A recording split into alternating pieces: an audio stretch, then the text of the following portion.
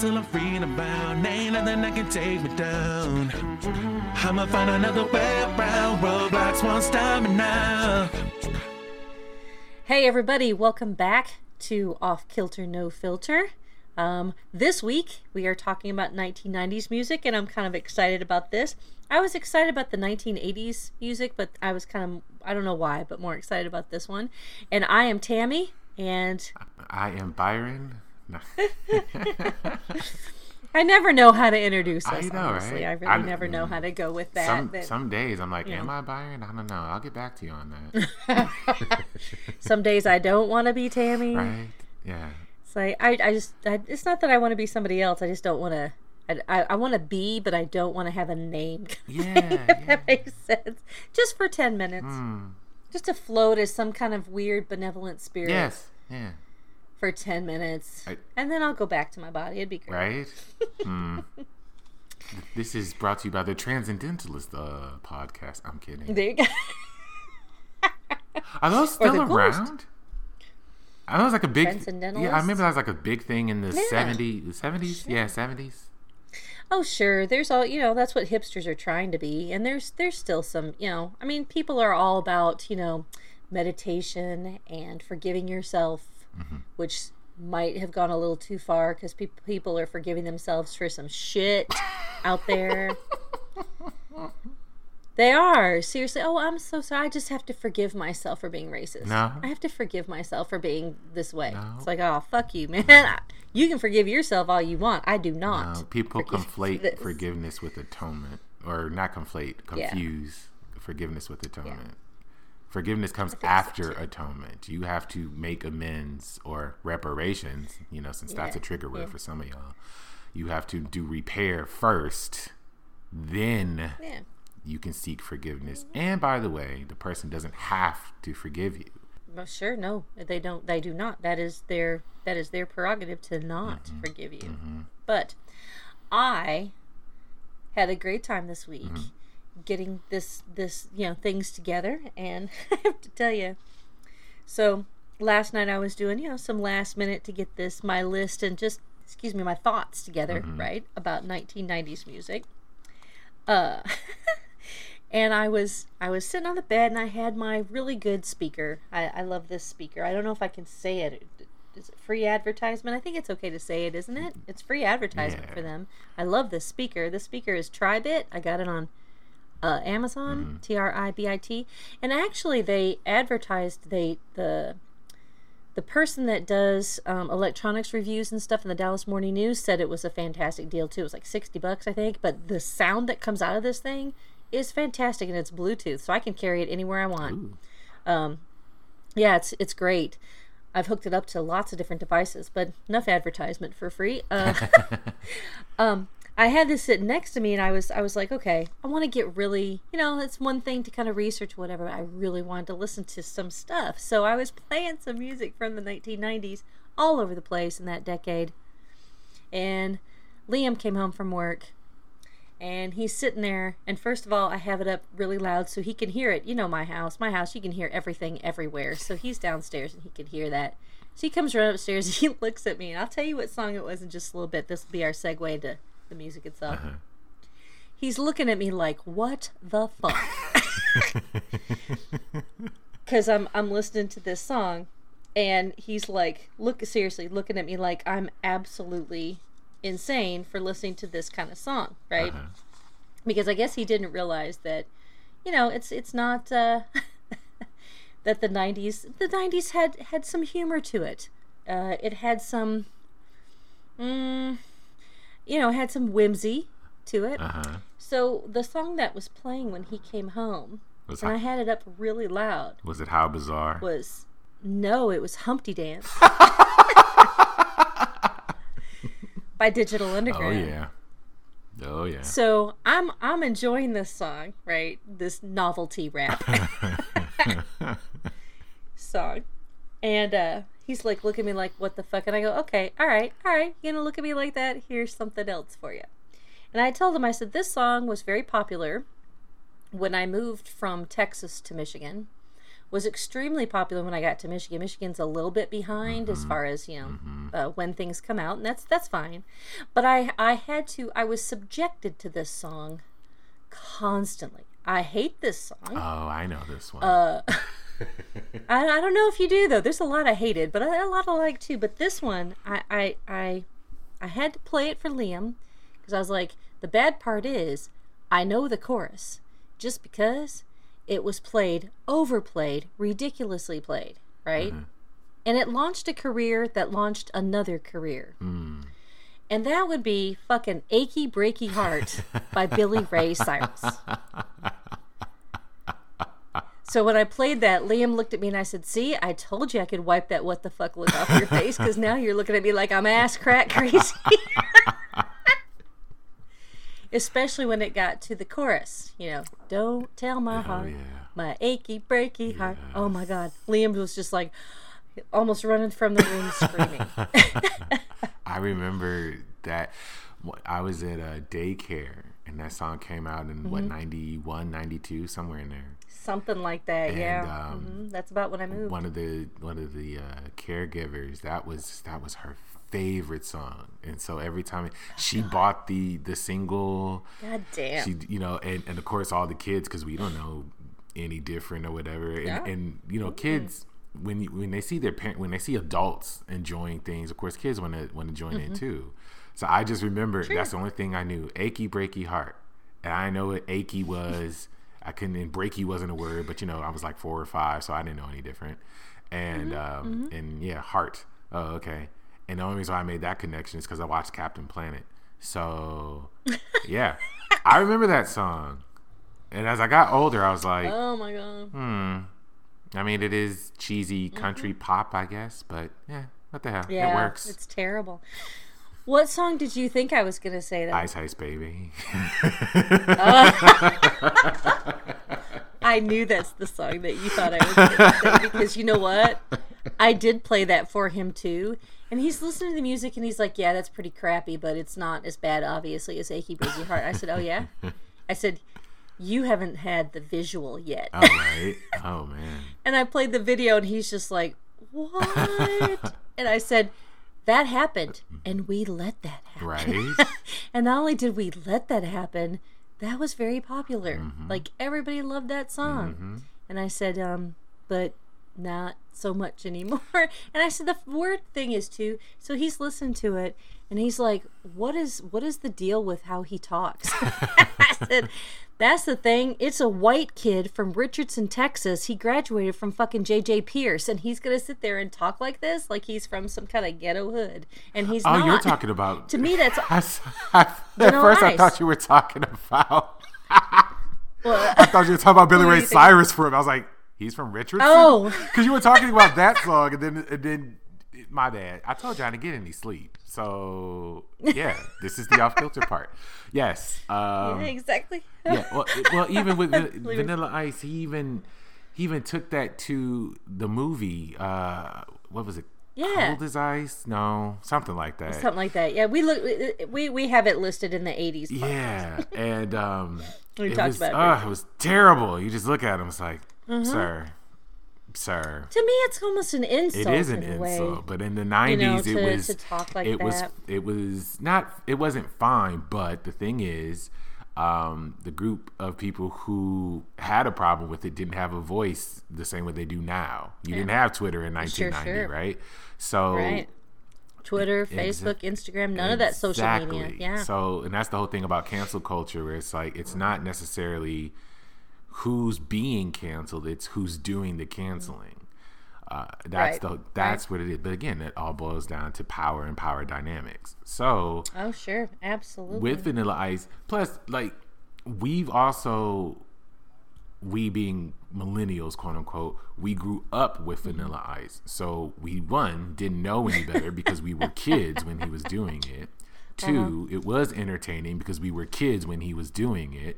And 3, we let it go because we were kids when he was doing it. That you see the common theme? Yeah, so when people bring it up now, they're like, oh, well, that wasn't a problem or that wasn't offensive. It always was. We were just kids, so we didn't realize what was happening. Right. That's the same thing with the Pepe Le Pew story or the Dr. Seuss thing that's going around. They were always, quote unquote, offensive. You just didn't realize it because you were a kid. That's it. Right. That's true. That's it. True. It doesn't make it any less. It's like it still is. I didn't realize. I did kind of realize it. Huh?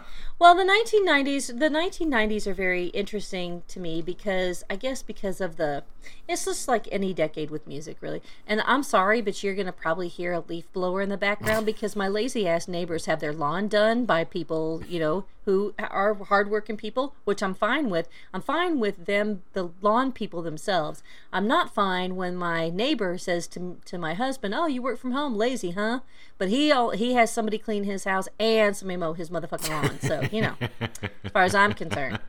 And the only complaint I have with his lawn service is, for whatever reason, half the time they can't keep that leaf blower just going at a steady pace, which would be fine because then you get used to that. But they like to do the went, went, went, went, went, went, went, went, and then you're like, okay, keep it. Oh, god damn it, because then they go went, went, went again, and it's like, are you serious? This is ridiculous. So you might hear it in the background, but anyway, as all decades, well, I'm just you might hear it in the background, but as all decades are, obviously, they start one way and end another for the most part. I can't tell you how that worked in the 2010s, but maybe I'll research that someday. But the 90s were interesting because they do kind of start with that New Jack sound that we talked about in the 1980s and stuff, right? So, with that is like, I like with Belle Biv DeVoe, right? Those kind of songs, Motown Philly, those things, which are very New Jack City. And then by the time you get to the end of the 1990s, it's a very different sound. And there's also the different groups that are in there. So like you have like feminist rock with Alanis Morissette, and then you have this weird change in the 1990s with rock and roll when you end up with like Alice in Chains, Jane's Addiction, that kind of, well, Jane's Addiction is more early 90s, but those kind of things. I mean, oh god, can you hear that? I can on my end. Yeah, you can. No, I can't. Oh good, that's good. Then maybe other people won't. But I mean, it's very there's you go from like things like Macarena, right, to Rage Against the Machine, who did the song on the Wake Up from the Matrix CD, as well as things like Madonna, who changed in the 90s. At the beginning of the 90s, she's doing Vogue, which looks very Madonna-esque. Her face looks normal. And then by 1992, she's doing, Deeper and Deeper, shaves her eyebrows off, looks really weird, and does a sex book. I think she was going through some kind of weird midlife thing. Which Vanilla Ice was in that book. Yeah. Did you? She had a picture of her, Vanilla Ice, and Big Daddy Kane. They posed together. Because people were surprised to see Vanilla Ice and Big Daddy Kane in Madonna's sex book. Was Vanilla Ice naked? They were tastefully nude. I think because of course at this point in her career she's a sex symbol. He was. I don't think he was necessarily shirtless, but he had on like an open shirt thing, whatever. I think they were like in nightwear, like he was in a robe or something and it was open, because of course he was trying to be like a sex symbol too, and Big Daddy Kane was in it, and I remember he was in a like a robe or whatever. Did I say nightgown? Robe, nighttime attire. Nightgown. Did I say nightgown? I don't know. Well, if we did, I meant to robe. Nighttime attire. I think it's been a while, but I remember that was the topic because they were talking. So VH1 years ago did I Love the 90s after they did I Love the 80s, and they talked about Madonna's sex book because that was with Erotic, and her video being banned from daytime MTV and whatever, and so that was was a big thing because people were surprised. I think, and I could be wrong. I think Tupac was in it, but I could be wrong on that. It's been a while. I never read the book. I googled it. Jesus, she went through some shit, didn't she? Not that I'm complaining. I mean, that type of thing does not bother me. But let me Google this one. Now, see, they don't have pictures with. They have pictures of Tupac with Madonna. Okay. But I don't see any pictures of him in the book. In the sex book, but I do with Vanilla Ice. Those pictures are all over the internet. My God, what the hell happened to her? She looks so weird now. Well, she had her cheeks pumped up or something. She went through her different phases in the 90s because she transitioned from the material girl of the 1980s and being compared to Marilyn Monroe, right? Because that was her thing for a good while. And then in the mid 90s, she converted to, I think in 96, she converted to Kabbalah because that's when that started getting traction, at least in the American sphere. And I remember it's like she dyed her hair black, and her music had gotten really kind of not dark, but spiritual. I'll put that with air quotes and an asterisk. I did like her Ray of Light album. I'll be honest, I did like that. That came after because that was. Well, that was after she had her daughter too, and that was like a return to form for her. But because she had dyed her hair black and got all spiritual with air quotes and an asterisk, Ray of Light came out in 99, 2000. Well, 2000, and so that was because she dyed her hair blonde, and now she's back to. It came out before that because I moved. Oh, it did. That was like 90. Was that 98, 99? It was 97, 98. Somewhere in there. Because it was. I think it was 99. I think it was that because I was in 7th grade. Because it was in 99 into 2000. And I still. Actually, it released February 23rd, 1998. Oh, really? Yeah. Wow. I lived in Rochester Hills then, so I my life is, before moving to Cook Road and after, because I moved to Cook Road in 1999, December 1999, so right before Y2K. Oh, wow. Okay. Well, I don't know. I was not into Nirvana when Nirvana came out. I was not into the grunge thing at all. I'm not a fan of Pearl Jam. I'm not a fan of Nirvana. Spice Girls were a little out of my wheelhouse because by then I was into doing other things, so I never really got into Spice Girls. Although like the idea of them or whatever, go chicks, but I wasn't really into them. I liked Alanis Morissette, but again wasn't fully submersed in Alanis Morissette. I really, really liked TLC. I was a big fan of TLC. Still am. I should say was. I am a fan of TLC. Boy bands, I wasn't as much. Only because, by then I was like 30. Well, I was 25 in 1994. So by then it was like, they're much more for not me as a grown-up. Obviously when it starts the 90s, I'm all about Metallica for sure. Their Black Album, Enter Sandman, is very popular and stuff. I was not into Cher doing, beginning like the auto-tune thing with Believe. Although it was an okay song, but it was, not me. I am into kitschy things though. I'll be honest, I like doing the fucking Macarena. I did. I loved Mambo No. 5. I'm a big fan of that song. I'm not sure why, but I am. I just am. I'm a big fan of Mambo No. 5. And let's see. I liked En Vogue. I thought they were pretty good too. Who? En Vogue. Oh, In Vogue. In Vogue. Yeah, that's okay. I'll allow it. Potato. Yeah, thank you. I did like Notorious B.I.G. I love the song Hypnotized. Who doesn't?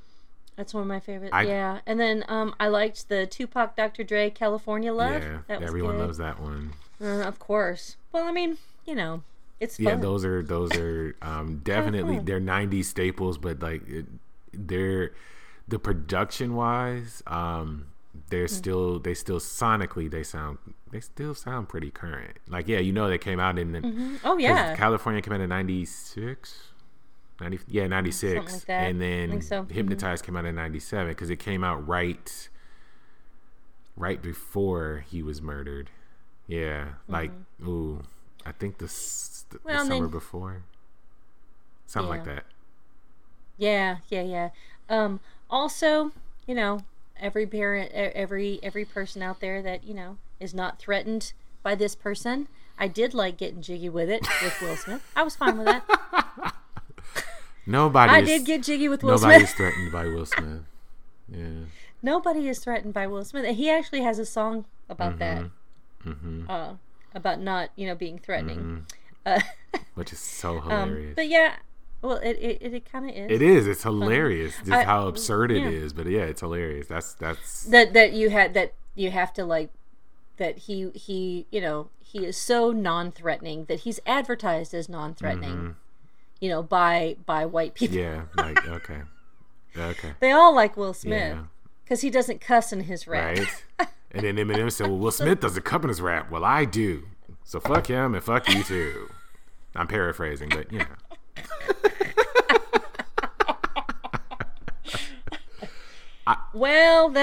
So I left out Eminem. He started in 99. I have a love-hate relationship with Eminem. I have a love-hate relationship with Slim Shady. Well, see, that song Slim Shady. He grew. He got the chance to, because of course when he did the same thing that all especially in the rap genre, they do the same thing when they come out as kids. It's fuck the world and you're gonna listen to me. I'm edgy, whatever. As they get older and they have kids and drive minivans, and especially if they have daughters, it's so funny. I swear, the universe works in such a funny way, right? All the male rappers crack me up because it's like I'm a fuck a bitch, fuck a hoe, da da da da da da. And then they end up with daughters. Okay, we can't do that anymore. Exactly.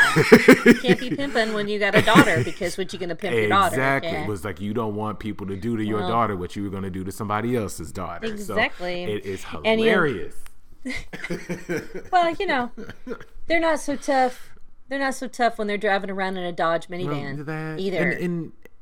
Because then you're just like, where's your ride? Mature. Well, you get hopefully you get older, you get wiser and mature. I mean, Snoop Dogg when he came out, he was doing all of that. Snoop is eternally or perpetually Zen, and he has a daughter, right? Ice Cube has a son who's an actor. He also has a daughter. I don't know her name. Eminem has a daughter, Haley, who he references in his music. Who else? I mean, I know there's more, but those are like the prominent ones. Sure. I don't know about the newer rappers. I don't follow the new rappers. So, y'all can email us that. But as far as, people maturing, because if you even listen to, if they are still putting out music, which most of them are, they're talking about fatherhood, or they're talking about structural issues. They're talking about spiritual issues. Like, which... Snoop Dogg put out a gospel album. He said that his grandmother, I remember that. His grandmother could, he said in an interview, like his grandmother couldn't listen to his music because of what he talked about. So he did a gospel album for her before she passed. I was like, there you go. That is maturity. Exactly. That's what happens when you get, hopefully that's the part of becoming, as Toni Morrison put it, you reach this sweet place known as adulthood. So there you go. Yeah. And that persona that you portray doesn't necessarily have to be who you are. Of course, off the microphone. And that's a lot of rappers would say that, like especially with rappers because it started hip hop started in the 70s in earnest, but like as it evolved through the 80s and then towards the end of the 80s into the early 90s, then it was gangster rap. From Sugar Hill Gang. Right. Yeah, from Sugar Hill Gang to Ice Cube or Ice-T. Yeah, but then it was gangster rap, or it was given that title. But they always said the same thing. It's like, it's the same for us. It's the same as playing a character on TV. That actor is not really a drug dealer or a rapist. Sure. They're an actor. So it's the same thing for us. The only difference is we have real experience because this has been in our communities and this is us talking about it. That's the only difference. Who's the young rapper? He looks like a human doodle. Went to prison recently. Oh, Tekashi 6ix9ine. Yeah, okay. Rainbow Bright. So yeah, I just think of him as a human doodle. But so a kid like that. For me, I always kind of feel bad because even if he didn't go to prison, it's all I think they're taking their persona possibly too seriously. Yes. Is that part of it? To where, yes, you can grow up in a bad neighborhood and shit like Tupac did, right? I mean, but he he channeled that into his music. Yes, exactly. Whereas somebody, Tekashi 6ix9ine is a front. Yeah. But I mean, it's like, but it's too much of who he wants to be, that it makes it kind of sad because now he's a prisoner of his celebrity, a young lost prisoner, yeah. And I don't know, that kind of thing. It's just like, really, why? But I guess you got to make it how you want to make it. But at the same time, I just kind of feel. That's the same thing with Drake. Like, and I mean, to make the comparison between the two, it's more so just to say they're putting on it. Drake, as far as I can tell, obviously I don't know him, but he's not lost in his persona. From what I can tell, obviously I don't know him. From what I've seen, comparing him to Tekashi 6ix9ine, he's not a prisoner of his persona. It's still fake. Like, Drake grew up in Toronto, Canada, I believe. He did have, or like his parents, I believe, were divorced. So like his mom, like he'd had a single mom or whatever, but he was a child actor. Like he was on television at 15. His mother was a teacher in Canada, which the way Canada does its schooling system is starkly different from the way United States does theirs. Also, because he, like, his songs, he puts out like, we started from the bottom, now we here, and like I did time on the streets or whatever. It's like, yes, the streets of Toronto, not the streets of Oakland or Compton or Chicago or Flint or like you didn't have to go to bed at night in Cabrini Green exactly wondering if you're gonna wake up the next day. You didn't have to sit below the level of the windows exactly to keep from getting shot by a driver. Exactly. That's not your experience. And again, like you've been in the entertainment business since you were 14 to 15 years old, so that is a very different experience. Now, if he's speaking to as far as his level of popularity as a rapper being taken, I guess, quote unquote, seriously as a rapper, if you want to spin it that way, I guess, sure. But his persona of being like, because it's built into the culture, like you have to be tough, hard, as we say, and it's like, otherwise you end up like Will Smith, right? And it's liked because you're not rough. Yeah, and the funny thing is, like, Will Smith, even though he doesn't have the hard exterior like that, he's very successful. He's turned his rap career into a very lucrative acting career, and jumps back into music when he sees fit. It's the same thing with LL Cool J.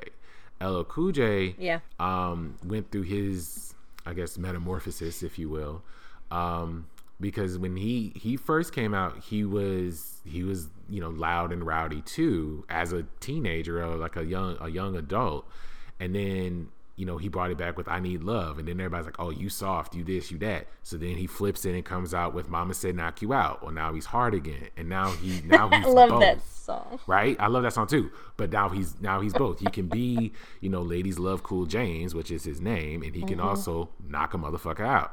You've seen this man. He's seriously like 3 sizes smaller than The Rock at this point. Did he do Gangster's Paradise? No, that was Coolio. Coolio, okay. Which was also a great song in the 1990s. I guess we could do a whole another episode of one hit wonders. He's not a one hit wonder, but we could do one hit wonders in the 1990s because you already mentioned Vanilla Ice and Billy Ray Cyrus. But Rico Suave. Oh my God, I was going to mention him next. I love Rico Suave. I love that video. And that dude was a little bit hot. I'll admit, that dude was a little bit hot. And I was only like 20 years old when that song came out. So, Well, okay, yeah. Macarena, Mambo Number 5. Did Sir Mix-a-Lot have anything but Baby Got Back? Because that's the only one I remember. He's a one-hit wonder, too. Unless you're... But that is as far as a hit goes. Like, it doesn't mean that, you know, obviously these people didn't have other projects and albums and songs. It just means that you're a one-hit wonder because that's your only song that charted that's all I remember. At... Well, yeah. Either number 1 or in the Billboard... the top 20 of the Billboard Hot 100. Like Humpty Dance. And that song, Jump Around... Yep. That song. I wrote some of those because I was playing them for Liam. All these one-hit wonders, and he's like looking at me like, "Oh my God, I'm so glad I wasn't around the '90s." I'm like, those songs were fun. The '90s were it honestly is like the last, arguably the last great decade for music. Honestly, yeah, I think so. Yeah. I agree because I can't name something from 2012. I'll be honest. Nope, I can't. Off the top of my head, I cannot name a goddamn thing from 2012. So if somebody knows a song that was okay, here's the thing though: criteria. It's got to be good. Don't name a piece of shit, you know, from 2012 just because you like it. Name something that I would have heard. Okay. Well, 2014, you couldn't get away from it. It's Taylor Swift. Shake It Off. Oh, see, I don't really care for the song all that much, but it was a hit. I'm not a Swiftie, and I've only listened to like parts of Taylor Swift songs that they play in like commercials. Like there's a commercial on the classic rock station I listen to in Dallas, 92.5, and occasionally they'll play. What is it like? Then they're part of one of her songs goes, "You've never seen another something like me," or so, I don't know. I was told it was Taylor Swift. I'll be honest with you. I wouldn't be. The only thing I've ever liked Taylor Swift in was 2 things. One, she was a new girl because she ends up being Cece's fiance's, you know, lover, and then also her when she was on Family Guy. Oh, I didn't see that. Yeah, so those are the only 2 things I know about Taylor Swift because, you know, my kids, okay, this is part of it. My kids being 10 years apart, right? I know what Liz was into back in the 90s because she was like, you know, and early 2000s. I can name a few things from that because she was like, she liked Green Day and stuff like that, right? Their late 90s, early 2000s, moving into like 2010s. So I can name some stuff that she liked. She liked Lizzie McGuire, and stuff like that. But then there's like a big, huge gap until Liam gets into music. But Liam's a little different when it comes to music.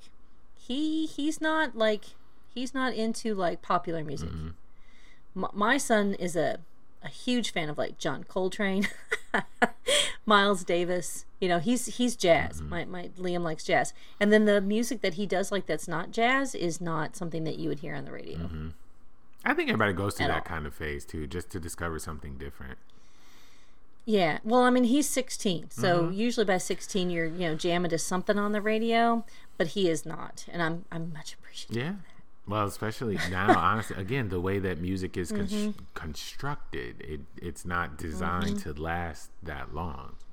It's and I'm not saying anything bad about these artists at all because they're doing what they do and that's what they do, and that's cool. I'm fine with that. It's just not my taste. So again, I'm not saying that I'm saying it's awful for me, but it's good for somebody. Of course. And if that music that's out there now that I don't like, if that speaks to somebody though, and it makes them happy, keeps them from, doing something terrible, or you know what I mean, if it speaks to somebody in a good way, in a positive way, hey, more power to it. Yeah. But for me, I agree with you. The 90s is the last decade of anything that, I mean, obviously these the gold standards, right? The old standards are going to come out with stuff, right? Metallica will come out with a couple more albums, of course, and they're great.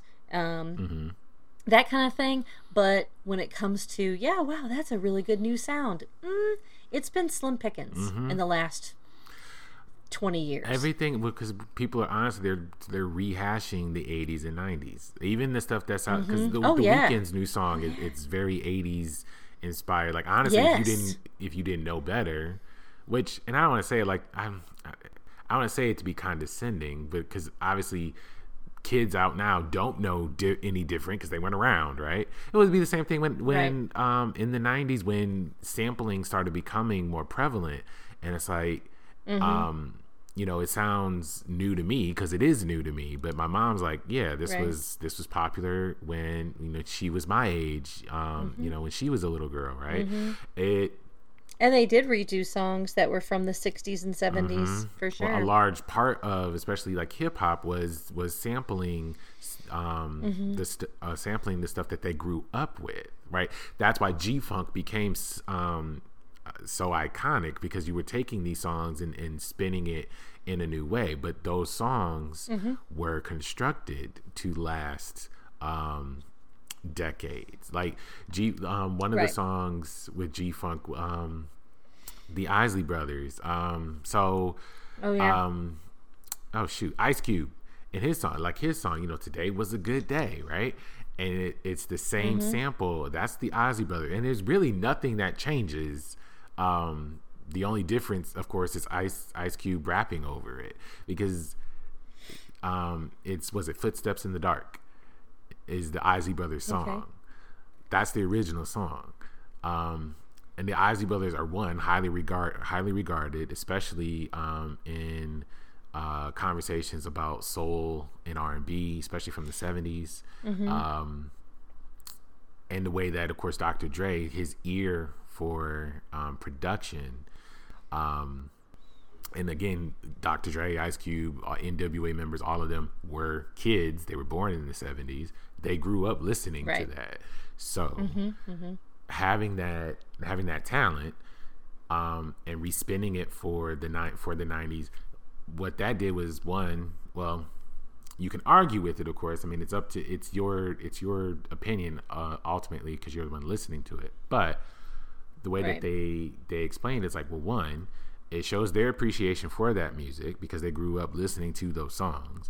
Two, it introduces those artists that they grew up listening to the next generation, which would be millennials, in a way that is more accessible at the time.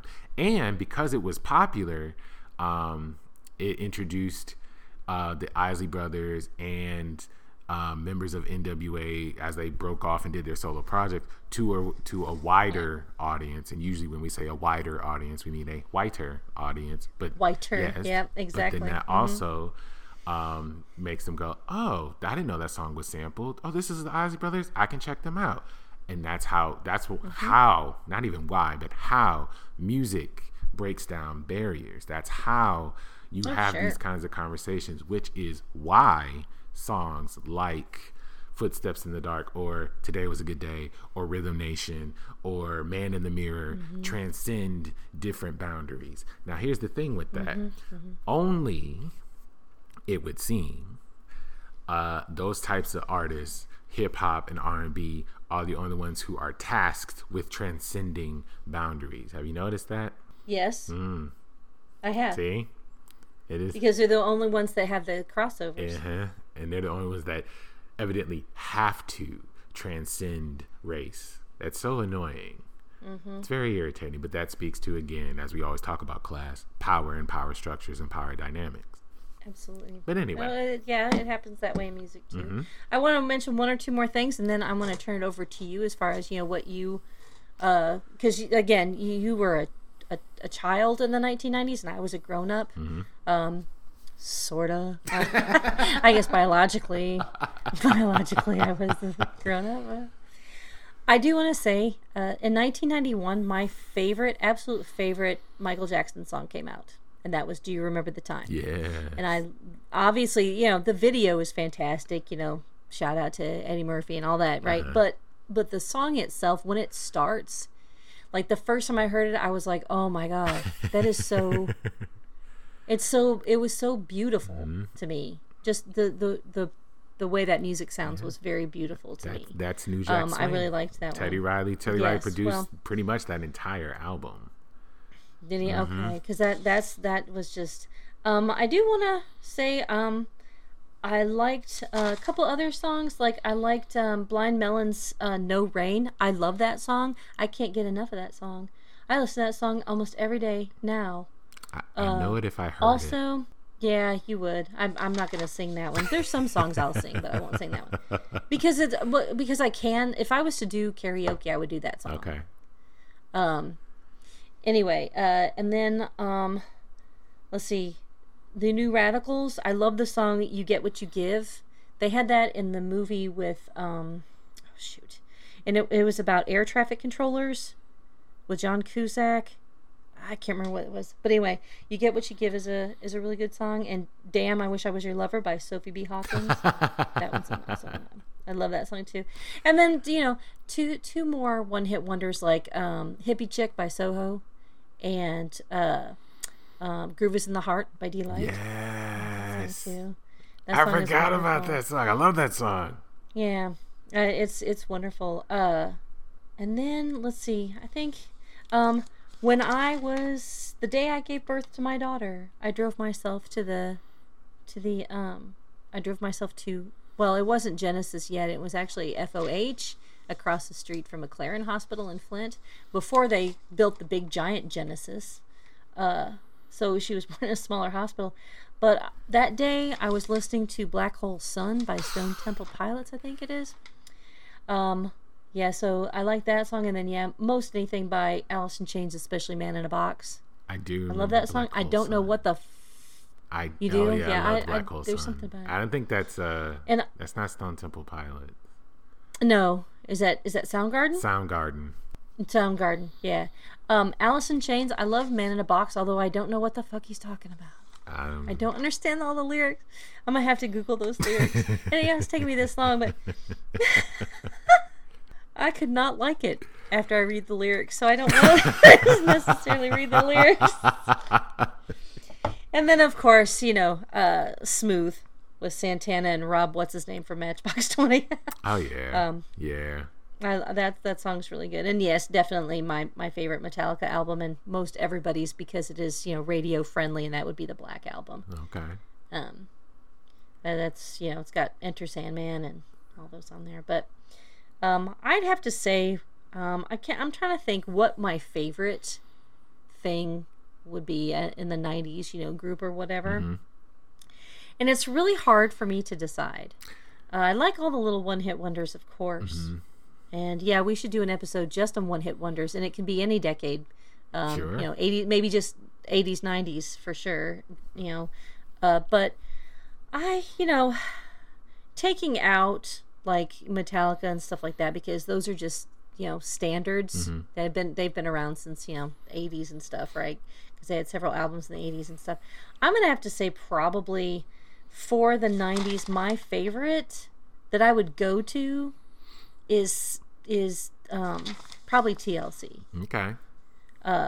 Scrubs, Creep, mm-hmm. Waterfalls, all that. That would probably be one of the ones that I would go to first. I think if somebody was to say, hey, pick some 90s stuff, I think that would pop in my head first. Mm-hmm. Them or Boyz II Men. Okay. They have some of the best. They have some of the best harmony and stuff ever. I love "I'll Make Love to You." It's so fucking romantic. It gives me chills.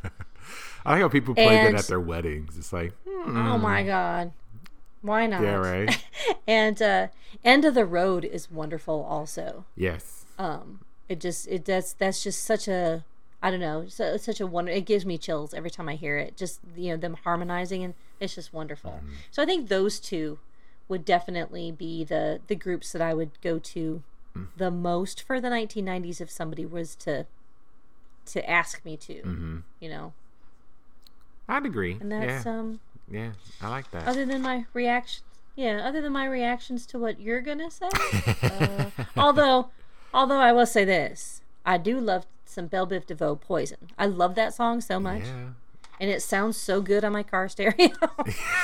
It does, and it doesn't sound old. So does Waterfalls. It doesn't sound old. No. Again, New Jack Swing. A lot of these songs don't. New Jack Swing era songs, really for the most part, they still hold up sonically.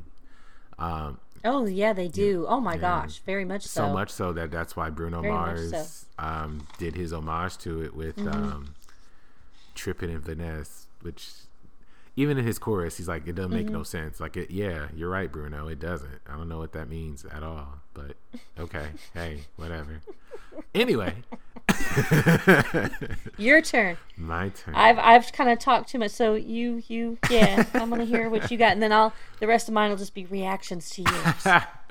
Because I know I forgot a bunch of stuff. Well, let's see. Anything Janet, of course. Anything Janet. Oh, absolutely. Yeah. Especially. I left her to you. I wasn't going to talk about Janet because I wanted to leave it to you. Anything Janet. Especially because the Rhythm Nation era was from 1989 to 1991. And then she got all sexy, sexier. Oh, hell yeah, she 1993. did. She got real sexy. Though. So, those crop tops and her hair up like that and shit. Oh, yeah. I mean, she's telling you, she's not going to stop just because people are walking around watching her and her lover. Like, wow, okay, Janet. She's a grown-up. Right? And that progressed through the 90s. Then The Velvet Rope came out in 97, 98. 97, yeah. So, yeah, definitely R&B was the predominant sound, even in pop music in the 90s, especially because of New Jack Swing. So a lot of the songs that came out, even in the pop sphere, had R&B influences. So you had, this is why like Britney Spears, because she came out in 98 and Christina Aguilera came out in 99. What's their face? Is it that late? I know, right? What's the name? NSYNC and the Backstreet Boys. If you listen to their earlier albums, there is an R&B influence. Oh, sure. Toni Braxton came out in 1992, 3, somewhere in there. In her first album, she was. I think I included her on our talk about people who had multiple hits. I think I included her because her first two albums, Toni Braxton and Secrets, had at least 6 singles released. 1996, Unbreak My Heart. Yeah, because Secrets came out in 96 and it was Unbreak My Heart, You're Making Me High, How Could an Angel Break My Heart, what was the other one? And I don't want to sing another love song, baby. That one. I know the name of it, but that song. I Love Me Some Him. Like that album, that is her biggest album, her most successful. But yeah, she definitely, the 90s was her decade. As far as like her success is concerned. She still puts out music. But also she's older now, so she doesn't get the same kind of push that she did 25 years ago. She's 2 years older than I. See? And she's fucking gorgeous. Right? Mariah Carey, of course, she came out in 1990. She debuted in 1990. And so when they talk about music, they always say that Mariah Carey or the 90s is the Mariah Carey decade because she had a number 1 hit every year between 1990 and 2000. She had a number 1 hit. And then even I remember her and Boyz II Men, the song that they did, the first song that they did together. That song was everywhere. One Sweet Day. What was it? One Sweet Day. Oh yeah, I remember that. That song got played every 20 minutes, and the thing about it was because Boyz II Men's harmonies and her voice harmonizing with them, it never got old. Oh yeah. I heard it. I was at work and I was looking up like Boyz II Men's greatest hits playlist or whatever, and that song came on. I was like, I almost forgot about it, and it still sounds pretty damn good. And it kind of took me back to when, because that was that year, 1996, one of my favorite year. But I remember that being a large part of it. That song was so popular that even my dad, he has his thing is jazz. One of his albums. Oh, he'd get along with Liam, right? one of the albums, I forget who it was, but they did a rendition of that song. And he liked the jazz version of it, so he was like, I've never heard this before. It's like, are you kidding? It's on the radio every 20 minutes. All the time, yeah. But that was a really big song. Let's see, what else? Like I said, anything Mariah Carey, Whitney Houston, she kind of, I want to say she reinvented herself, but I'm Your Baby Tonight came out in 1990. Yeah, that's true. That's true. I forgot about that one. And and Babyface was quite popular because he was still doing his own thing, but he definitely was a prominent producer because he produced Toni Braxton's albums at the time, and he produced I'm Your Baby Tonight. So there was that. There was Miss Chalet. I don't know if that's her real name or if it's just Michelle and she wanted to be fancy. But Michelle. Yeah, Miss Chalet. There's something in my heart. I remember. It's kind of like Chevrolet. Yeah. But there's something in my heart. I remember hearing that a lot when I was little. So the boy bands and girl bands, and I think we kind of tried to figure this out in a previous episode when we did 80s music. Like, what's the difference between boy bands or girl bands and groups, right? Because like Boyz II Men isn't a boy band, right? They're a group. Right? TLC isn't really a girl band, they're a group, right? I think it's the number. Is it? Okay. Yeah, because even Destiny's Child was a group, not a girl band. Okay. Yeah, because the Spice Girls had 5. S Club 7 I think it's going to be 4 or 5. Yeah. I think you have to have minimum 4 or 5 for it to be like a band. Although, band is a misnomer too because they're not fucking playing any instruments. Right. It's not like the Go-Go's was a girl band. They play their fucking instruments. Yeah, whereas the Beatles were a boy band. A girl group? But I mean, that's again, so they're called groups or bands, right? Yeah, but interesting. Again, I think it's number if we're going off that because because NSYNC, Well, maybe that was the thing because bands do play their instruments and groups don't, and maybe they were just put in that category of boy band, girl band. I don't know. Well, at any rate. I think it started them calling it boy band because it just that whole BB, the alliteration. Oh, well, maybe. Instead of boy group, the branding, girl group. Yeah. Maybe that's what it is. Okay. I think that's what it was because it doesn't make they're not playing any instruments. They're just jumping around singing, like all these boy bands coming, K-pop, which those people are absolutely adorable.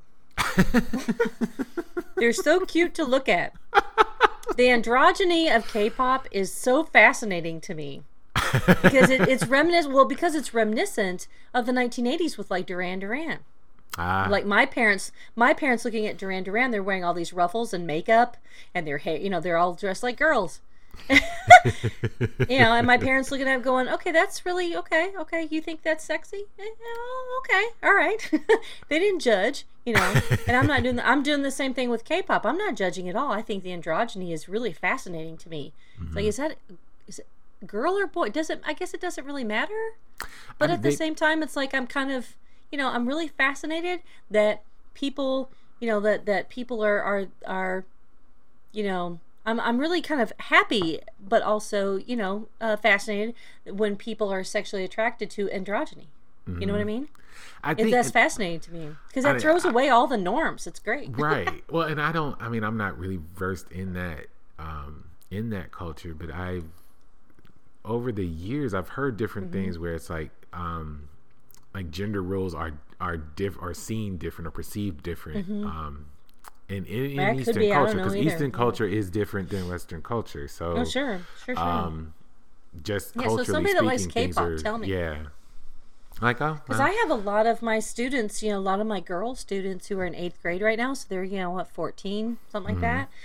they love K-pop, and they think those guys are the hottest thing on the planet, and that's cool. You know, I'm not judging, because I think it's like, okay, yeah, you know, different generations find different things attractive, right? And in general, right? But also, K-pop isn't new; it's making a resurgence, just like right, exactly. Sure, EDM absolutely made a resurgence in the 2000s. Yeah, EDM, like it. I hate EDM. I know, right? Basically, and then that compressor noise. Anyway, waiting for the bass to drop. I like this. The Saturday Night Live had a skit about that, waiting for the bass to drop, and it just keeps winding up, and everybody in the audience is like, it keeps winding up, and finally the DJ hits it, and everybody literally explodes. It's freaking hilarious. Because Doug and I are like, yeah, that's not our thing. Right? We're so not waiting for that bass to drop. It's like, I like my bass to start out from the beginning, which is why I like Boyz II Men and, you know, TLC and stuff, because their bass starts from the beginning, and I'm like, yes, I want to hear it the whole time. Shit. Prince, obviously. Yeah. Diamonds and Pearls. I know. Well, I know in the 90s that's when he took a step back, because he started battling with Warner Brothers, and then he became the symbol. But before that, and they're okay. I mean, Diamonds and Pearls is not my favorite. There's like 2 or 3 songs on there that I'm okay with, but the rest of them are just kind of like, I wasn't the biggest fan when he switched from Revolution to New Power Generation. It just it wasn't. I get it, a lot of it. Like, he does that before Alphabet Street, the song Alphabet Street, Graffiti Bridge, which is not the best. It's not his best album. Speaking of which, just as a segue, and I'll stop. I promise, doing all these digressions. But so the other night on my birthday, right, Friday, I had Doug watch Under the Cherry Moon with me. And I did forewarn him. I said, you have to sit through the whole thing, and it's going to be terrible. But it's my birthday, so you have to do it. And yeah, it's terrible, because I hadn't seen it in 20 years, but I had watched that thing about 100 times anyway, but just because it was Prince. But yeah, it's not great, and but it's not the worst movie ever that I've ever seen. But it's not great. But it but it's still Prince, and I absolutely am a huge fan of Jerome Benton. So that was good. But watching Liam's face, looking at me, and I'm like, say, you know what? It's my birthday. Don't say anything. You can have looks on your face. Your face. That's fine, but don't say anything. Just the look on his face was just like. And I looked at him, I said, this movie is not about the acting ability or inability. It's about the music, right? And he's like, all right. I was like, yeah, okay, so go away, because this is Mama's birthday, and it's my movie. But I hate to say that, because I am such a Prince fan, him being my ultimate favorite, obviously. I don't want to say, that he peaked, because a lot of his other stuff is actually musically better than 1999.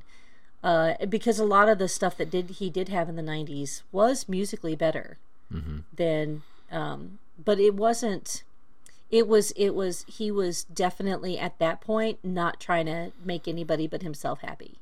And sometimes you gotta throw a fan a bone every now and then.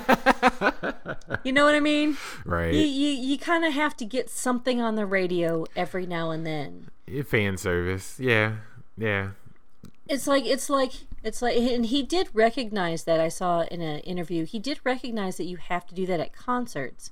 You can't play just your new shit, because people aren't there necessarily to hear your new shit.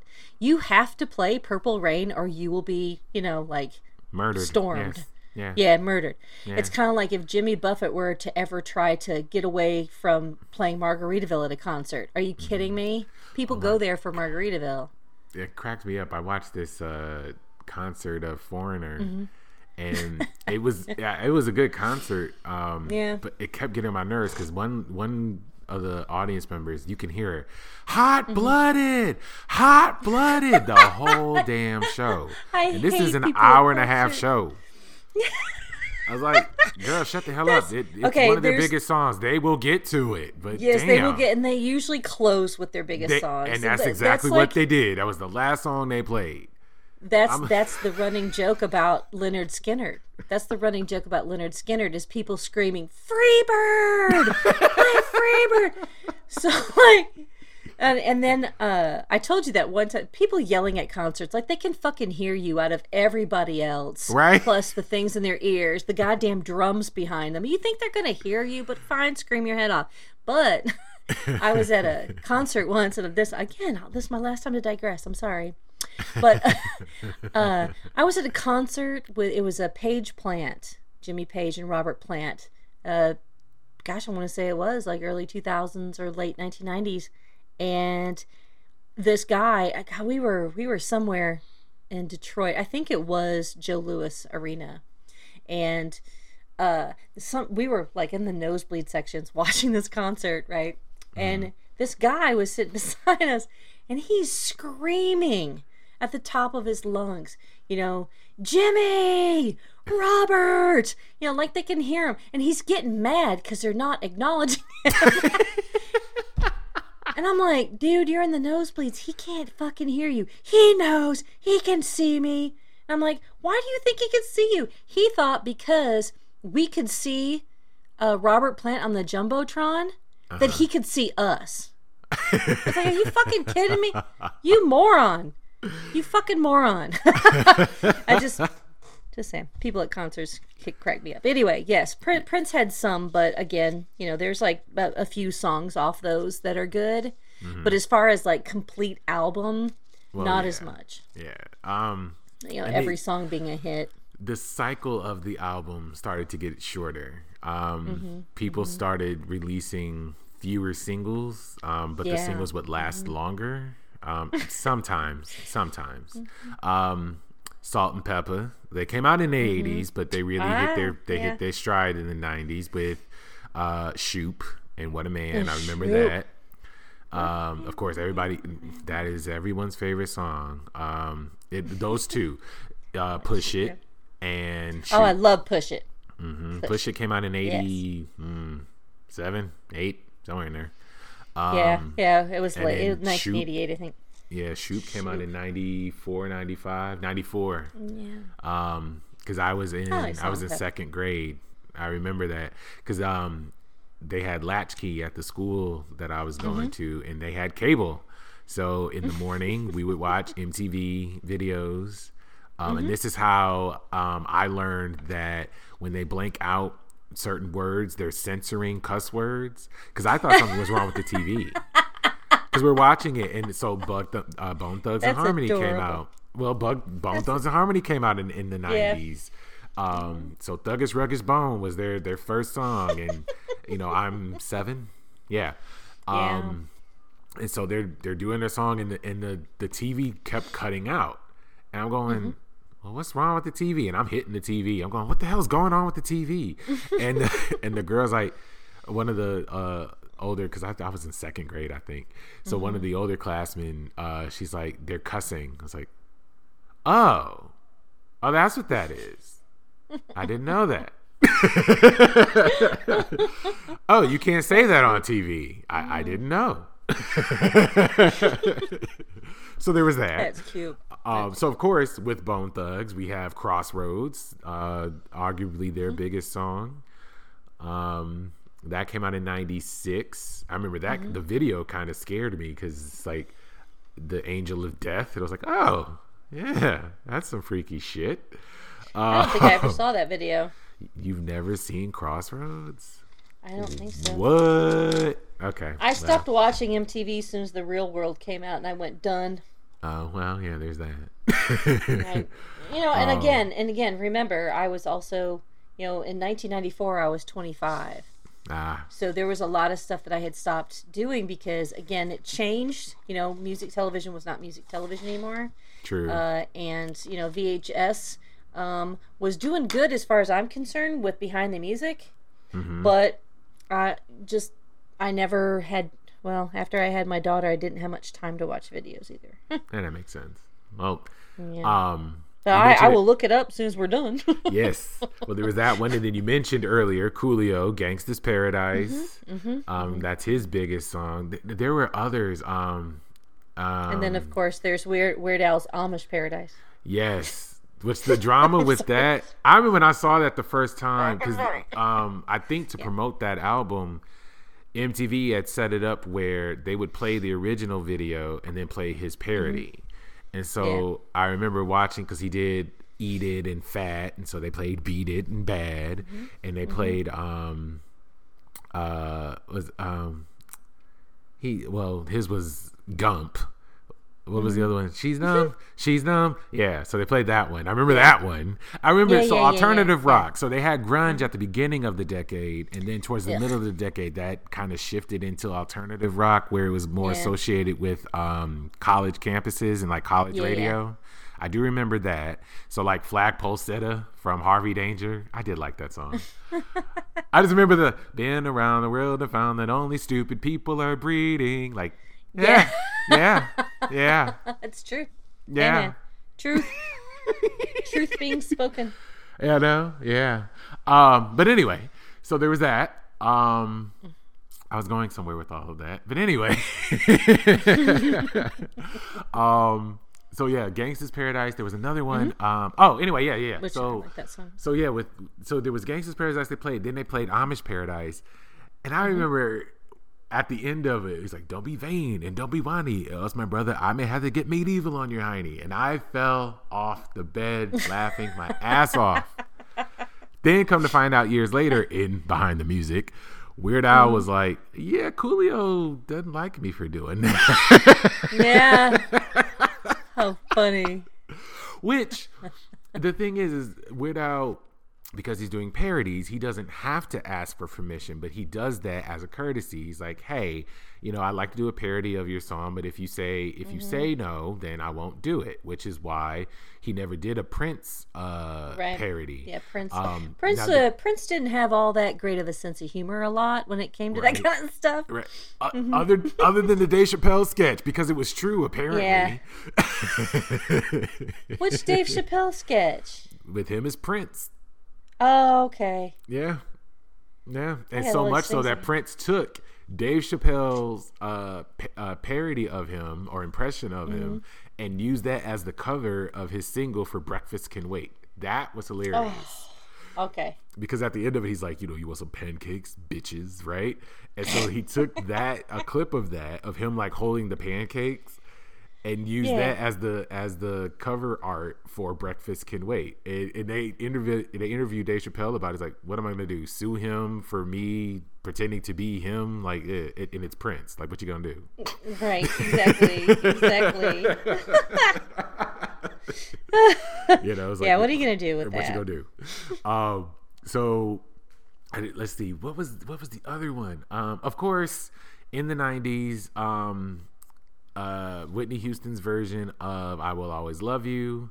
That was everywhere. Also, that's oh my God, yeah, it was. That coupled with her rendition of the national anthem is really what propelled Whitney Houston to like the megastar status that she ended up attaining.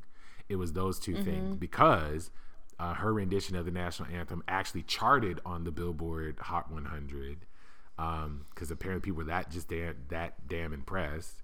It is honestly, if they just play that version at sporting events, like, fine. Like, honestly, nobody's gonna take a knee during the national anthem. Like, it's fucking Whitney Houston. So it's the one that everybody can agree with, evidently, because it was on the Billboard Hot 100. Everybody could agree. It's like, if you're going to sing the national anthem, this is how you do it. Anyway. Yeah. I'm just saying. So there's that, and then that coupled with her version of "I Will Always Love You," that really just like shot her. She was already popular, but after those two things, it was Whitney. As far as publicly, as far as her music was concerned, she could do no wrong. Obviously, we didn't know all the other stuff at the time because we didn't have that kind of access to her personal life in the 90s. That's the other thing in the 90s. You started to see that the curtain kind of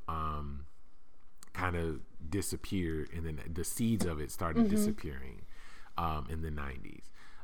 But that's in reaction to Generation X growing up during the Vietnam era and being exposed to not only Vietnam, but then Watergate. So growing up with that distrust. Oh, and the whole conservative 80s stuff.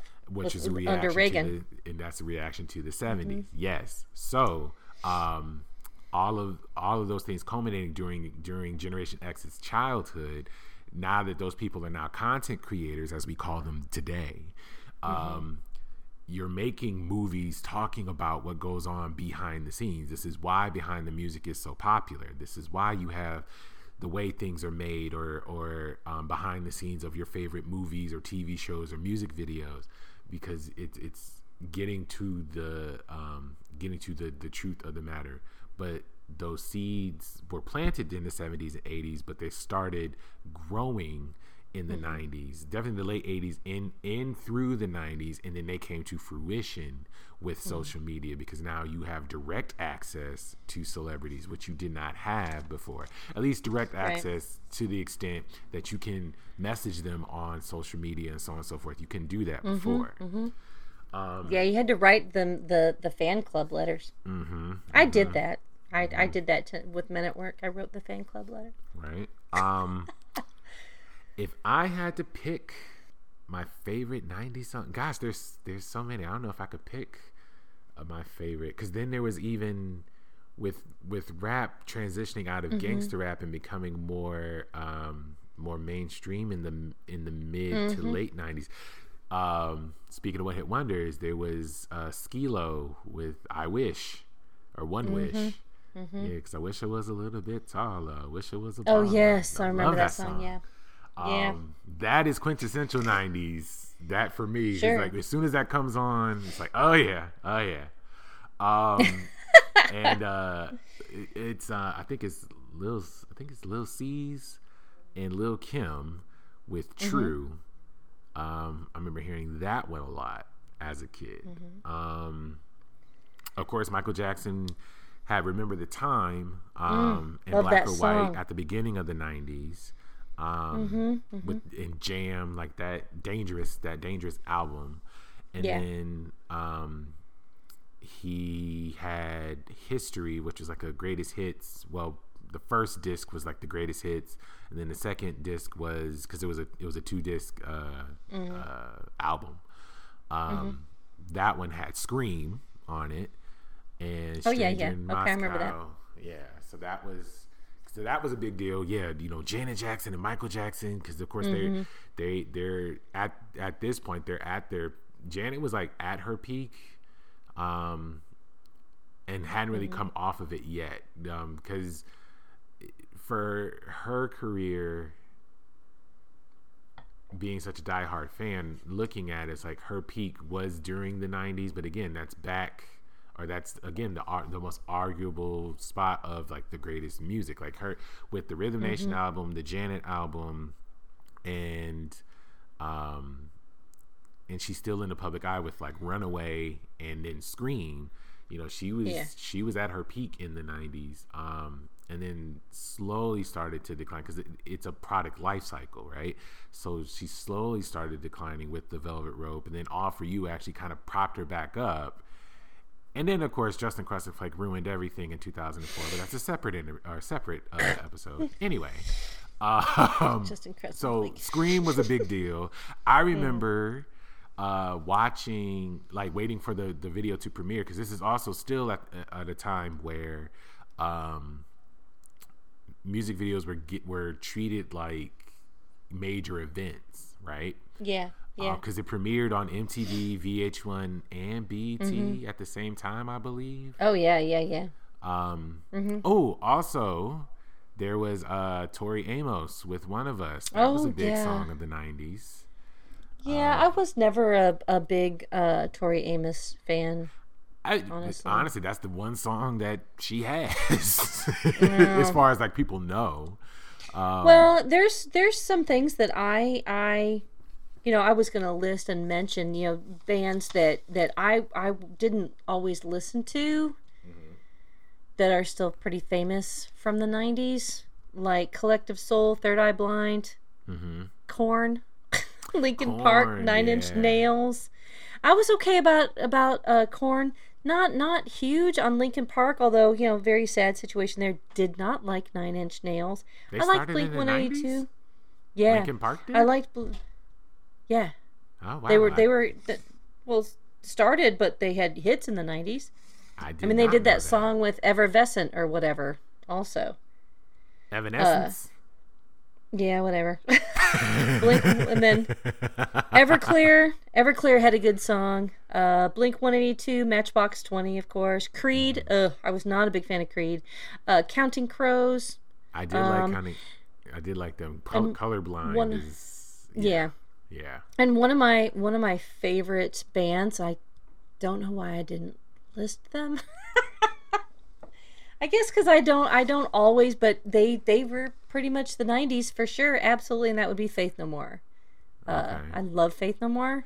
I have all their albums, and I go beyond that because I am obsessed with Mike Patton, who's a god, and I have all his stuff from like Peeping Tom and Fantomas and Tomahawk and Mondokane, which are all the other bands that he has played in, as well as his solo stuff, which would be Mondokane. But so I'm not really sure. Well, that should be a bullet to me. You missed Bop. You missed Hanson. I'm kidding. Because I remember that. Oh, I also remember with One Hit Wonders. We'll save it for the One Hit Wonder episode. But I also remember the kind of like gimmicky songs of like you know who that is? That's just my baby daddy. I remember that. Gosh, my cousin got that, and and that was the other thing too. Living in Flint, Michigan at the time, Flint always seemed to get the newest songs or the latest songs 3 to 6 months later. Yeah. So the radio stations weren't really because technically it's a small town. So they got things a little bit. Plus, it's seen better days. True. But it was just funny because I would go to Georgia to visit family, and it would be brand new to me, of course. And they're like, this song is 3 months to 6 months old. Like, this song is old. It's played out. We moved on to something else. That happens, But see, because nobody else who lived in Flint seemed to go anywhere. At least this was my thinking as a kid. I was the cool kid because I got all the new music before everybody else. Because you went to Georgia. Yeah. So I made sure to at least remember that chorus. I made sure to at least remember that chorus. And so I come back singing all the new stuff, and I was like, and they're like, oh, like, what song is that? Sometimes they would like kind of tease me or whatever. Because it's like, you know, that's a stupid song or whatever. And then it would finally hit MTV, BET, VH1, and it finally hit the radio station. And then they're like, oh, okay. Because when Hypnotize came out, it took a minute for Hypnotize to get to Flint, but I had heard it at my grandmother's house because my uncle, he lived with her at the time, and we would watch MTV.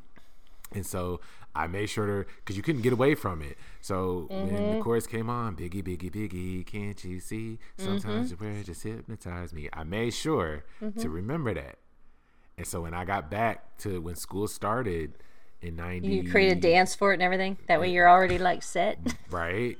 I didn't go that far, but yeah, I was singing it. I remember singing before everyone else. So that was pretty cool. And of course, as a kid, you know, you think you're so special because, you know, it's like you got the jump on everybody else. You know, not looking back, it's like, you know, they could have did the same thing. They just didn't. Anyway. Well, before the internet, now it comes out and everybody has access to it at the same time, which is very kind of nice in a way because I think it helps lend itself to, you know, people having more in common because they've already heard that song too, to where it's like, hey, have you heard this song? And that way it's not like oh, you've never heard that, and then you're looking down your nose at somebody, whereas now everybody can get it and everybody has access to it. And I think that's, I think that's great. They do. Yeah. The internet, has changed things, but I don't know. It has, but the caveat to that is you have to know what to look for. Right? You have to know it's there to find it. Yeah. Much fucking stuff out there. There's so much stuff. It's like we talked about before, where TV used to be 4 channels, and now, dear God, I'll spend a whole night just looking at Netflix trying to decide what to fucking watch because there's too much on there to watch. Oh, but not only my Hulu, not only my Netflix, but my Hulu, my Amazon Prime, my Disney. There's just Max, too much, and all of it. Yeah, HBO Max, and it's like that with music too. In a way, you're right. Yes. I don't know what to look for, but at the same time, it's they're still telling me what to listen to, of course, because the powers that be are going to tell you that. But I do have the opportunity to break away from them telling me what I'm going to listen to. Meaning, it's not controlled just by what goes on the radio now. There's so much more that you can explore. Like, Liz had some songs, and I don't even know who they're by, but I absolutely love them. And I've listened, and she had them, 2011, 2012, but they're not stuff that played on the radio.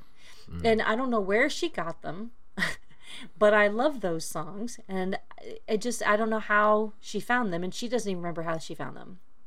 And MySpace so it's like, okay, was in the beginning. That's true, yeah. MySpace was a good platform for that's how old we are. Artists. I know, right? Yeah. Hey, we are so old. We got to do it. Okay, Zoomer. I'm kidding. Okay, Zoomer. Yeah, right. They were like MySpace, and then probably vaguely remember it. And they're like, oh yeah, that you are. Liam old. Does not know anything about MySpace. Exactly. I do remember. Bands and, I liked MySpace. I did for the music, like bands and independent artists would send you friend requests to just kind of get their name out there, and that helped for a few bands. The problem, of course, or not really a problem, but the challenge, of course, is that because they're independent and they're getting the word of mouth, but in order to have the kind of success or the kind of presence and sustainability that they're accustomed to, because this is still the last part of Generation X and now millennials who are using this part of the platform. We're accustomed to seeing stardom through the MTV lens. That is superstardom for us. So if we want to get into the business, that's what we want to emulate. The problem is that's not attainable anymore because the industry and the powers that be that created that particular segment of the industry have shifted. So you're not going to have that same kind of recognition or again that sustainability if you don't have the machine behind you. This is why Taylor Swift is still popular for the moment. It won't last that long though, because she's 31. When she turns 35, they're not going to give her the same. And I'm not saying that's why she hit it. That's why she hit it so hard too. She's not dumb. I mean, I don't know much about Taylor Swift, but I'm pretty sure she's not dumb because she's hit it hard the last 10 years. She doesn't have an album coming out like every year. Yeah, well, and she works for a label literally titled Big Machine Records. Like, that's the whole point. Damn. It's a machine. Katy Perry is the same way. The only difference is Katy Perry latched onto a trend. That trend is now done. So she's struggling trying to find out, where she fits in. Again, it's not about talent or whether you like them or not. This is more from the business perspective and how these things work. Right? Yeah. If you like it or not is your opinion. That's ultimately up to you. But as far as the way that the industry works, when you turn 35 in this industry, especially if you're a woman, you do not get the same kind of promotion that you got at 25 or 15. No. It's you gotta. You're on your own kind of with that. You gotta be Tina Turner. Right. Well, and even it or Cher. And well, Tina, she had her resurgence in the 80s, but she had a label behind her. And then also she told her story. Her story is a unique situation. I put that in air quotes. That's true. because of everything that she went through. Plus, she also had that base from being part of the Ike and Tina Turner Review and stuff. That's so she true. still had That's her true. fans. Yeah, that's true. But I'm saying all that to say, when it came to independent artists, or even people who were trying to have a resurgence and they used MySpace or the internet to put their music out there, if they didn't have the powers that be behind them, they would get, word of mouth, and word of mouth is good, sure, but that doesn't translate into record sales or tours, right? Because you don't have the backing to facilitate that. It's the same thing now with people who become quote unquote famous on Instagram or social media. It's like you have that following. You may have 2, 3, or 8 million followers. Sure, you may have that, but that doesn't necessarily translate into record sales or ticket sales or a sustainable career. It doesn't. It can. I mean, there are some people, you could point out this person or that person, sure. I mean, the Kardashians are famous simply for being famous, but the Kardashians are also famous because of their father's tie to the O.J. Simpson trial. O.J. Simpson, like that's and their it. stepdad, their stepdad being Jenner. Caitlyn Jenner, right?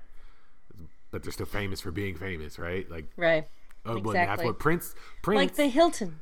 Well, and the Hiltons, but that's what Prince had said, because when he invited Kim Kardashian on his stage at one of his shows, and then kicked her off. It's like, girl, what are you doing? Get the fuck off the stage. I don't get it. Yeah, it's like, get off my stage. And he's like, I don't understand what the appeal is. Like, yeah, she's beautiful and all, but she has no discernible talent. So it was about a bajillion other people. Yeah. Yeah, it was like, she has no discernible talent. She can't sing, she can't dance. I mean, like, I don't understand. But whatever. Anyway. We should probably wrap up soon. Yeah, we should. It's like an hour and a half again. Yeah, well, because hey, if we hit the 90-minute mark for the 90s music, I think that's fitting, right? I think so too. And we will by the time we're done wrapping it up, because we never wrap up right when we wrap up. Of course. So okay, I can't pick a favorite song of the 90s, but I told you TLC, Boyz II Men, and I have to add Faith No More, because again, they are my go-to also for rock and roll of the 90s, I guess. What about you? Gosh.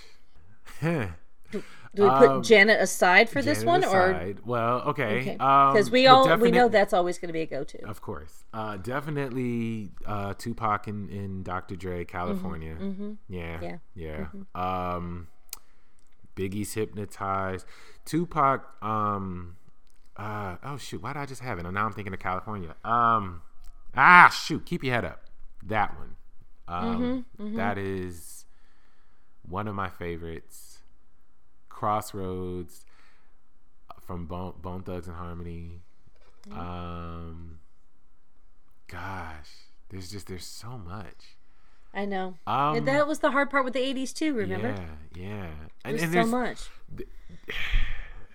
I can't even narrow it down really to just like a specific Janet aside. I can't narrow it down to a specific artist or even a specific genre. Right. Because it starts with New Jack Swing, but it doesn't end that. This is also in a time where MTV was still playing music, but it was playing music from mostly Europe, but even South America and some of the countries from the continent of Africa at the time. That was rare, but they were doing it in the United States. So there were. And this is post, this is the fall of the Soviet Union. This is the Cold War is over, so you don't have like this is the economically good time. You didn't economically have good times. You didn't have a villain. Administration. You didn't have anything to be afraid of, and that's probably why that's the last great decade, because you finally got through all of the bullshit. And actually, aside from internal issues, which they were working towards, or at least talking about working towards in the 1990s, you could actually have time to enjoy some of the stuff that was out there. And this is also when Generation X comes of age, because I in 1989 I turned 20. And so the 1990s are when Generation X is in their 20s. And so we, Generation X is coming out of, relying on family, right? Parents, whatever, being children, into freedom of adulthood before we have to buckle down and be in our 30s. Mm-hmm. And so it's also, carrying through with a lot of the good feel of the 80s. Only now we don't have that conservative, stuff hanging over our heads. Mm-hmm. Mm-hmm. So it's a little bit even more open. There's quite a few songs that are open. Mm-hmm. Censorship does become a thing because of, Tipper Gore. Yes. As I spit her name out of my mouth, but at the same time, there was the compromise of, putting a label on it, which of course just made us want to buy them more because I want to hear, that's got explicit lyrics. Fuck yeah, I want that album. And so that was the best. That was actually it actually kind of backfired for her. Usually when they do that, it's like when parents say don't sneak out of the house or don't play with this kid or that kid. It's like, well, now I gotta do it just because you told me not to. Especially because we're Americans, and from birth we are taught, not necessarily told it, but we are taught nobody tells me what to fucking do. Oh yeah. You can't tell me what to do. I mean, look, right now you have adults saying the government can't tell me what to do. How are their children not going to say, you can't tell me what to do? So if you're going to tell me I can't listen to that, absolutely. So if you're going to tell me I can't listen to that because it's got explicit lyrics, I'm going to fucking listen to it. I'm going to find a way. And so that actually just boosted record sales once they stuck that explicit lyric sticker on it. I remember that too. I remember when they put that on there. Record stores, back when they still had record stores, man, people were running to because now you knew the good stuff. Before you weren't sure. You would look at it and go, I wonder if I should buy that. I don't know. But now it's got an explicit lyric on it. Oh, it's got to be good. It's got to be good. Edgy. It's edgy. Yeah. I want to hear him cuss. That's So that was the decade of that too.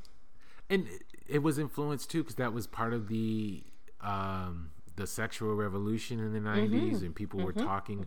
I mean, with Salt and Pepper, let's talk about sex, right? Because we came out of the AIDS scare of the 1980s, and now we know more about AIDS, and now hey, protection saves that, so let's get sexy again. And that was a large part of my childhood in the early 90s. The promotion, using music as a promotional tool for safe sex practices. Now, of course, as a kid, I didn't understand what sex was yet, but a lot of the TLC, when they came out, that's what they were promoting. That's why they had like the condoms on like with the left eye. She had a condom over her left eye, and it got led in by George Michael with his song "Sex." Yep. So which kind of moves into the 90s with that whole, because he had that New Jack sound also in that album, Faith and Sex and Freedom, and all those songs have that same New Jack sound of the end of the 80s, early 90s. And so that leads into that too. Yeah, I love that album. I think I guess maybe that's why for the 90s the music stands out so much, because there was definitely a more socially conscious, even you could talk about having fun, and you could sex is fun and partying and everything like that, but there was this, it seemed to be this concerted effort of, hey, while we have your attention, yes, you can have fun, you can party with us, we're not telling you not to, we're not telling you can't, just remember to keep both eyes open, right? And you know what, it was Austin Powers that says it. Because in the first movie, Austin Powers, International Man of Mystery, Dr. Evil talks about, how the whole swinger generation didn't work out, and Austin Powers says, we have, the freedom and responsibility. It's a groovy time. Because it was, 1998 or 9 when that movie came out. And so, he talks about that, about how, you have the same type of fun, but now there's a responsibility to it. You know, you're looking at it going, okay, I can have this fun, but make sure I do this and this and this to make sure that the fun is, you know, still fun and still funky. Yeah. But I'm not going to die of AIDS, and I'm not going to give it to that person either, and that kind of stuff, you know. So that's, no, I think the 90s, I actually liked the 90s. It was fun. Yeah, I missed the 90s. That when the 2000s kind of rolled around, it was just kind of like, well, unfortunately, the 2000s are marked by 9/11. So anything post 9/11 is just like, well, you know, nobody wants to revisit that willingly. But up to that point, the 90s and the 90s and the year 2000 it seemed like an ongoing celebration. I know in the 80s episode we said the 80s was the party, or the height of the party. The 90s was the hangover, but the hangover kind of subsided towards the middle of the 90s. Like mid 90s, you kind of came out of the fog and you're like, okay, we're good, we're having fun. That carried up through the year of 2000 into 2001 until, unfortunately, September 11th happened, which of course is a whole nother thing. So we'll talk about some of the, because but that'll be we should definitely wrap episode. up. Yeah, definitely. So let's go ahead and wrap this up. I had a good time researching this one. Like I said, playing all those songs last night was, you know, was fun. I do one last thing. I forgot. AC/DC came out with the song Thunder in the early 90s, and I just had to, you know, for like 1990 or 91. Yeah. Okay. Yeah, that song Thunder. Aerosmith. Thunder. Aerosmith, of course. But Aerosmith had their resurgence it started in the 80s, but they had their biggest resurgence in the 90s. Yeah. Definitely. That's for sure. For sure. Shoe. What did I talk? What's up with me? I was going to say that's for true. I think it's because I'm getting hung. No, I said for shoe, which is even worse. For true is fine. For shoe is what? That made no sense. I think I'm getting hungry. Plus, you know, I worked all day, so I'm like, also, whew. So, all right. Well, let's go ahead and wrap up. I want to, you know, it's always easier when you just start with the music. It's just, otherwise, because it segues into other things. So go ahead. All right. Well, you guys, thanks for listening. We talked about 90s music, and it was a great time reminiscing. So 90s music actually influenced my music that you hear at the beginning of this podcast. Yes. So the beginning song is called Roadblocks. And I think of that song. I was going to tell you this, Byron. I think of that song a lot because, you know, of what those roadblocks are for yourself. And I think about that all the time too. It's like, why do I keep putting up these roadblocks? So, you know, then your song goes through my head and I'm like, yeah, okay, cool. Awesome. Because, you know, I'm trying to lose weight and I keep throwing roadblocks in my own way. You know, I keep self-sabotaging, which are, you know, roadblocks. And then your song goes through my head. Now I'll be thinking of it all day. Which is the whole point of the song. This is why I love art and why you and I are best friends, because you get it. Exactly. Yep, exactly. Awesome. Anyway. All right, so then the song at the end. The song at the end is the instrumental version of Square One, which you can find on my debut album entitled Square One. It's amazing. Thank you. Also inspired music by 1990s music. It'll get you up and moving for sure. Yes. I love that album. Thank you. You can find that on Amazon, Google Play, Spotify, YouTube, social media, Facebook, all of that. So go ahead and give it a listen. Which also leads to several songs are included on another podcast entitled Women Committing Crimes, hosted by not yours truly. How do you say that? If it's not yours truly, would it be theirs truly? How do you do that? I don't know. Is there a counterpart to that? I'll have to look that up. Hers truly? But it's me. Yeah. Either way, it's me. It's me. Ooh, the title or subject for another episode, like trying to figure out the English language. Like, how does this work exactly? Does this work? Anyway, so yes, you can hear the instrumental version of Very Well I Know, which is the opening music for Women Committing Crimes, and the closing is the instrumental version of Who. Again, you can find those two songs on Women Committing Crimes, hosted by Miss Tammy Chase. And you can hear those songs again on social media, YouTube, Spotify, so on and so forth. So go ahead and give it a listen. I hope you guys enjoy it. Yes, and that podcast is Women Committing Crimes, where I talk about various women and various crimes that they have committed. Recently, it was Sandra Smith, who was in South Africa, and she and her boyfriend killed this teenage girl. Coming up will be Chelsea O'Malley Mahoney. I don't know. I don't remember her name.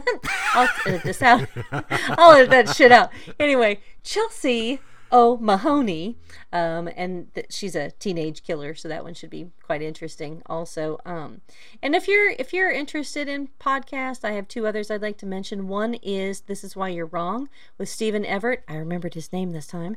Stephen Everett, John DeBruin, and Alex Alcantar, where they make lists about different things, whether it's from their top 10 favorite science fiction books to the top 10 favorite prehistoric animals. I know that's weird, but that's the podcast. It's weird, but it's fun.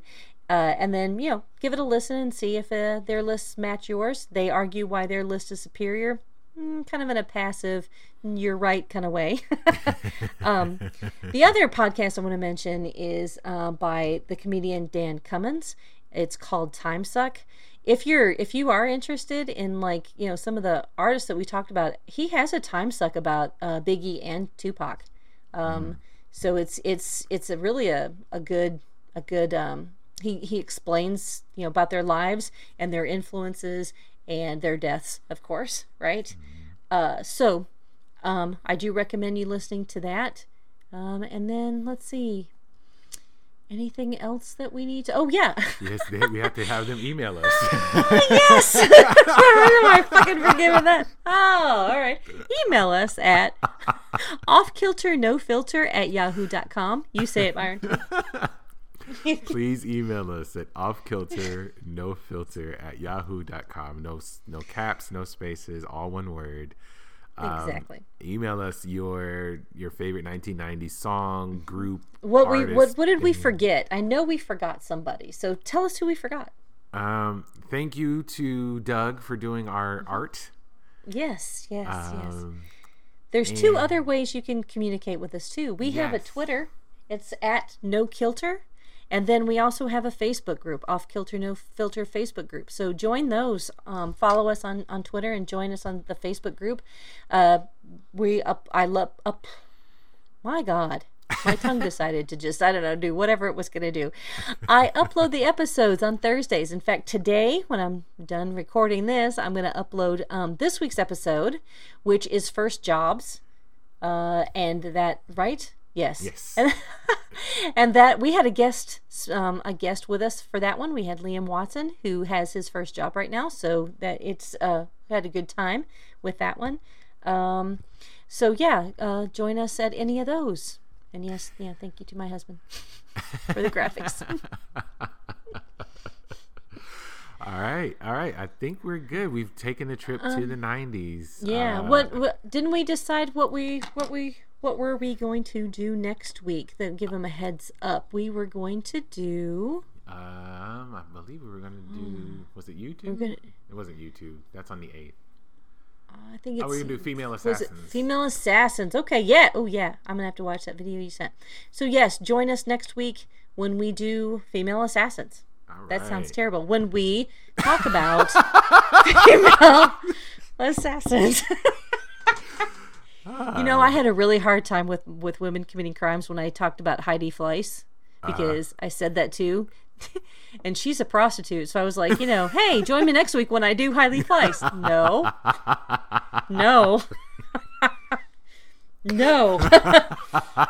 So we will talk about female assassins. And that's the female assassins are are we talking like books, TVs, movies, or just any pop culture? Yeah, culture, comic books, assassins. movies, definitely movies, of course, because the female assassin.